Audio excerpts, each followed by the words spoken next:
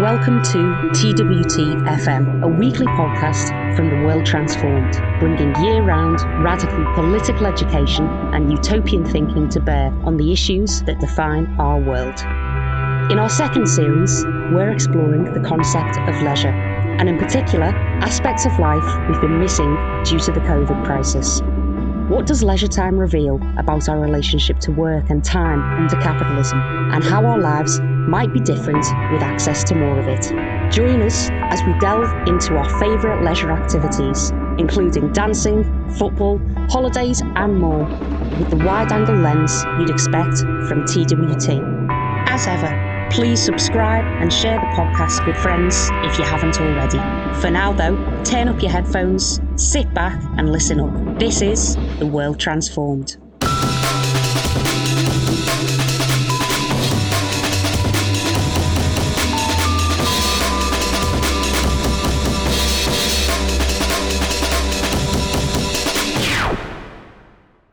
In this second series of TWT-FM, we've been exploring COVID and the crisis of leisure. The majority of episodes in this series concern aspects of our lives that have been minimised or absent during the pandemic, activities that COVID has rendered unsafe and lockdown prohibited. But this week we're approaching leisure from a different direction. We will examine what happens in the absence of activity, when leisure is cancelled and our calendars emptied. Welcome to a mini episode of TWT-FM on the emotional affect, boredom. Along with baking and Zoom quizzes, for many, boredom seems to have proliferated under COVID. But the type of boredom we're collectively experiencing during lockdown is radically different to its previous generations. Where once boredom was an empty listlessness, today it's hard to claim we ever truly really have nothing to do. From scrolling to swiping, browsing to binging, our attention is under assault. Extractive social media and the powerful supercomputers in our pockets are the frontier technologies of this war on attention. They are specifically designed to be addictive, providing mini hits of dopamine. Some studies suggest it's harder to give up Twitter than cigarettes or alcohol. But if the modern experience of boredom is a result of overstimulation, have we misidentified a complex mix of very different feelings of anxiety, loneliness, restlessness? And if we are no longer capable of being truly bored under late capitalism, is there maybe something we have lost in its absence? Might it instead be the case that boredom is less of a nemesis to leisure than a necessary counterpart? These are big questions, ones we'll only begin to explore in today's mini-episode. The format is an experimental break from the traditional magazine style of TWT-FM. A radio play set on the stage of social media, with a smartphone as a prop and Siri a supporting actor. The story begins with our protagonist, mindlessly doom-scrolling. So obviously we're more than a year now into COVID. A great deal of money's been spent by the government. No police! No wasted! Police!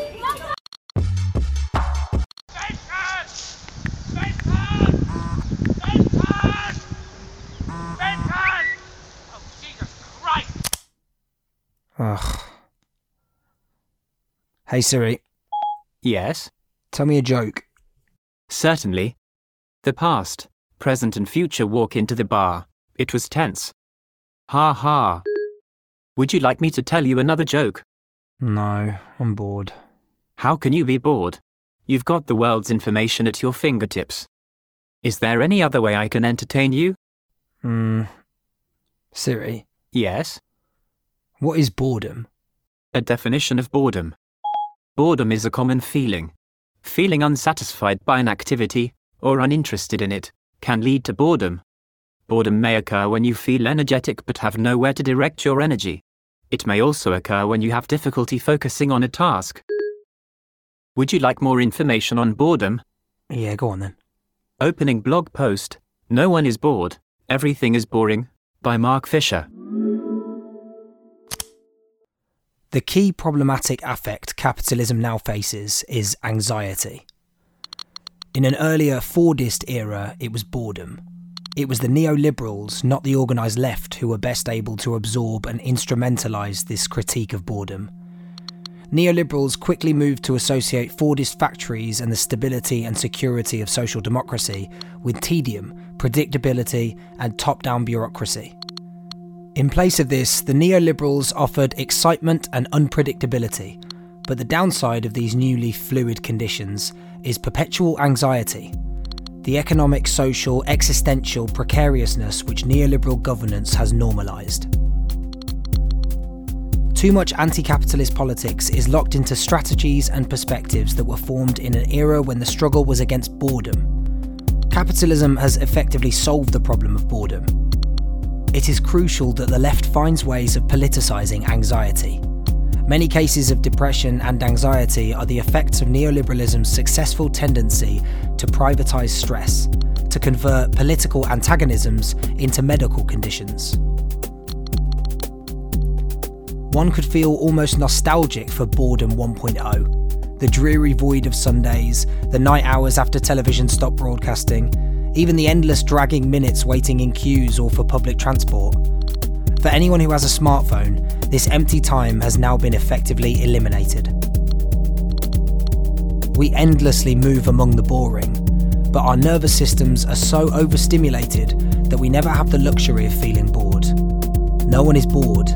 Everything is boring. Hey Siri, can you limit the amount of time on my social media? Certainly. Setting daily allowances for social applications.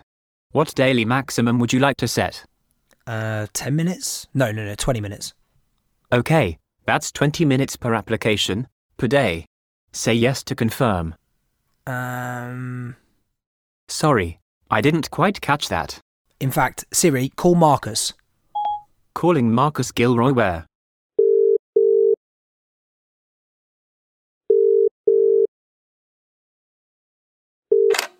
Hey Marcus. Hey, how's it going? I've just been reading this article about boredom and it got me thinking, lockdown is making me bored but also restless and anxious.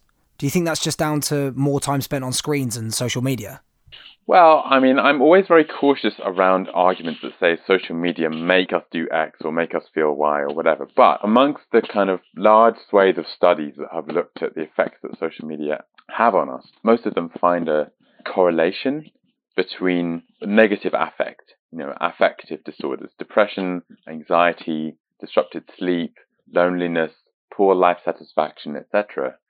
And not all of the studies are able to show causation, but that's partly because these things are very, very difficult to measure. But then at the same time, it may be that when we're already feeling low life satisfaction or feeling depressed or feeling anxious, we are then driven to go and compensate on these media.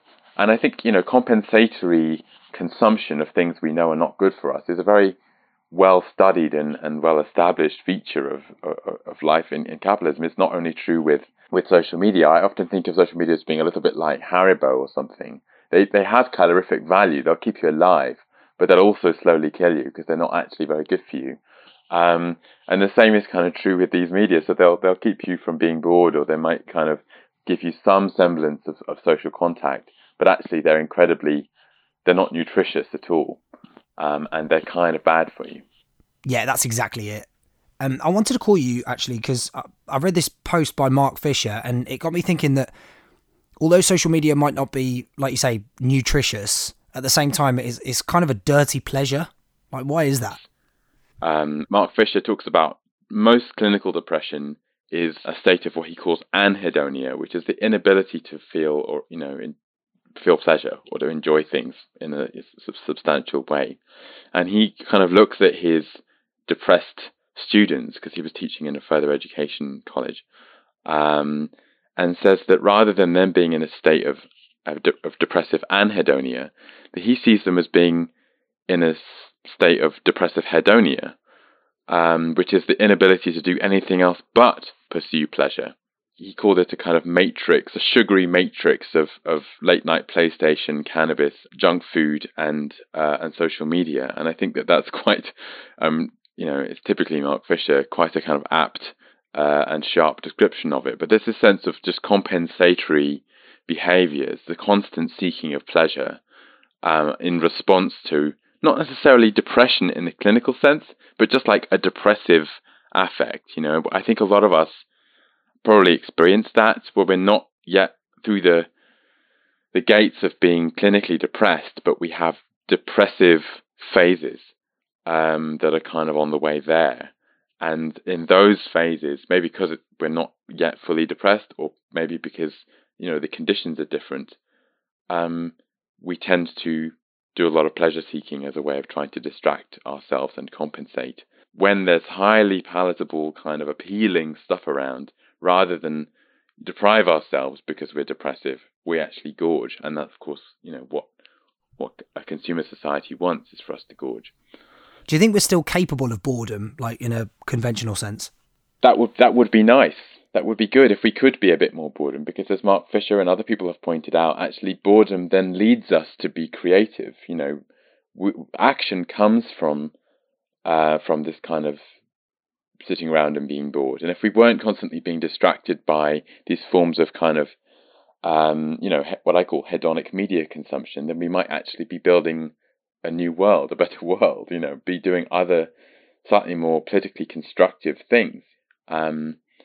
So I don't know. I think it would be nice if there could be a bit more boredom that isn't just taken away immediately by these companies trying to exploit it by showing us things, either in exchange for money or in exchange for our attention that they can sell to someone else. Do you reckon when lockdown ends, we'll be able to realise how collectively sick we are of these technologies, or am I just being too optimistic? I think it might be, but I also think it's kind of, there's an element of realism in that as well. We are, I think, as beings, we try to maintain a certain kind of stasis over the long run, and politically sometimes that can be a real problem, because radical change is needed, and we aren't able to make ourselves make it. But I also think that as conditions change around us, don't we compensate? Isn't that, in a way, that's part of what we're talking about? So when we're all forced to stay at home, mediated communication and consumption goes up. But when we're all kind of released from a year or a year and a half of confinement, I'm sure that we'll do the opposite. I'm sure that there's a good chance that we'll be outside and we'll be sitting in the sunshine and whatever, and checking Instagram and seeing what other people are doing there. It's like the last thing that's going to be on a lot of our minds. I certainly hope so, and I feel like that's what I think my kind of release from this situation is gonna look like. I feel like I'm not going to actually look at my phone screen for a month, or I don't know. Same with a laptop. So there's a chance, there's always a possibility that we can kind of sow the seeds of some kind of emancipation. I just feel like that will be the battle. It won't be the war, because the folks at Facebook, I guarantee you, are already thinking about this, and they're already thinking about how they can make sure people don't pull away too much. Because if there was even one major trough in usage, in number of hours spent using their platforms, they're basically finished. If they stop being able to sell our attention, they're finished. That is their business model. So they're already thinking about the fact that we're going to want to, be in real space, meet space as they call it, and embrace one another and get away from the screen. And they're already going to be thinking about how they can make that into not being a, commercial disaster for them. Yeah, here's hoping. Listen, I've got to shoot, but this has been so helpful. So thank you for that. For certain. We'll speak soon. Take care. All right, bye, mate. Bye.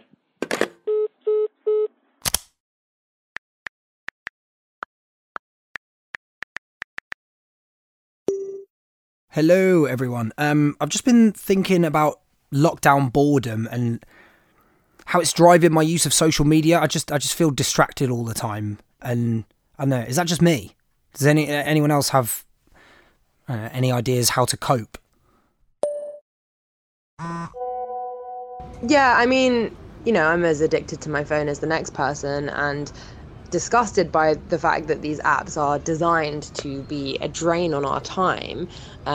But, this past year, I found myself really looking to social media to connect with people in ways that I can't in real life. The kind of WhatsApp discussions and Zoom calls and tweet conversations that I get into now kind of engage me and sustain me in ways that they didn't really before the pandemic. It's actually come to play quite an important role in my life, and a positive one. Hi everyone, I'm Shira. I organise with the Ella Baker School of Organising. Since lockdown, we've grown in numbers. Our membership has grown. Social media has done an amazing thing in terms of attracting the masses and getting loads more people to our spaces and on our courses. We've attracted so many different people in rural areas who would have found it quite difficult to attend some of our sessions if it hadn't been for social media. So the Twitter, the Facebook, the Instagram has done wonders in terms of getting and cascading the message of our political education school. So we've had so many folk who haven't had any activist training before, community organising before, and they've come here, found a safe space. So it's been really great to promote the work of our political education school using social media to bring folk together to learn, educate and get organised. By all accounts, the commute to work is an intense situation on the train. You're rattling against strangers, holding on to the pole with one hand whilst the other one sets to work on social media, messaging friends, scrolling through the infinite content. It's very frantic energy. So one day I decided that I must stop this. I made some rules. I wasn't allowed to go on social media, wasn't allowed to look at my phone or listen to a podcast. I was banned from reading books. I could only just stand there. And it was a bit of a revelation, just like noticing my centre of gravity shift when the train accelerated, looking at scuff marks on people's shoes and noticing the quality of the screeching between London Bridge and Green Park. And somehow my commute's now become the least frantic part of my day now. It's a break from having to do anything. That sounds like a healthy practice, to be honest. I guess the question for me is, how do we enjoy the benefits of social media without getting sucked into all the anxiety and perpetual distraction? I don't really have an answer to that, but in the meantime, have you tried meditation? It won't bring down big tech, but I do find it helps. I'll send you an invite to the app and you can download a free trial.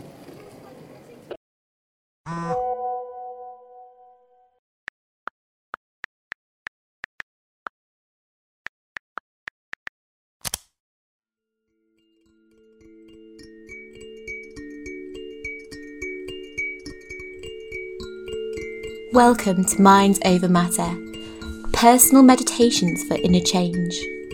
Please select your meditation. Meditation for focus. Meditation for sleep. Meditation for productivity. Meditation for interview nerves. Meditation for social media distraction.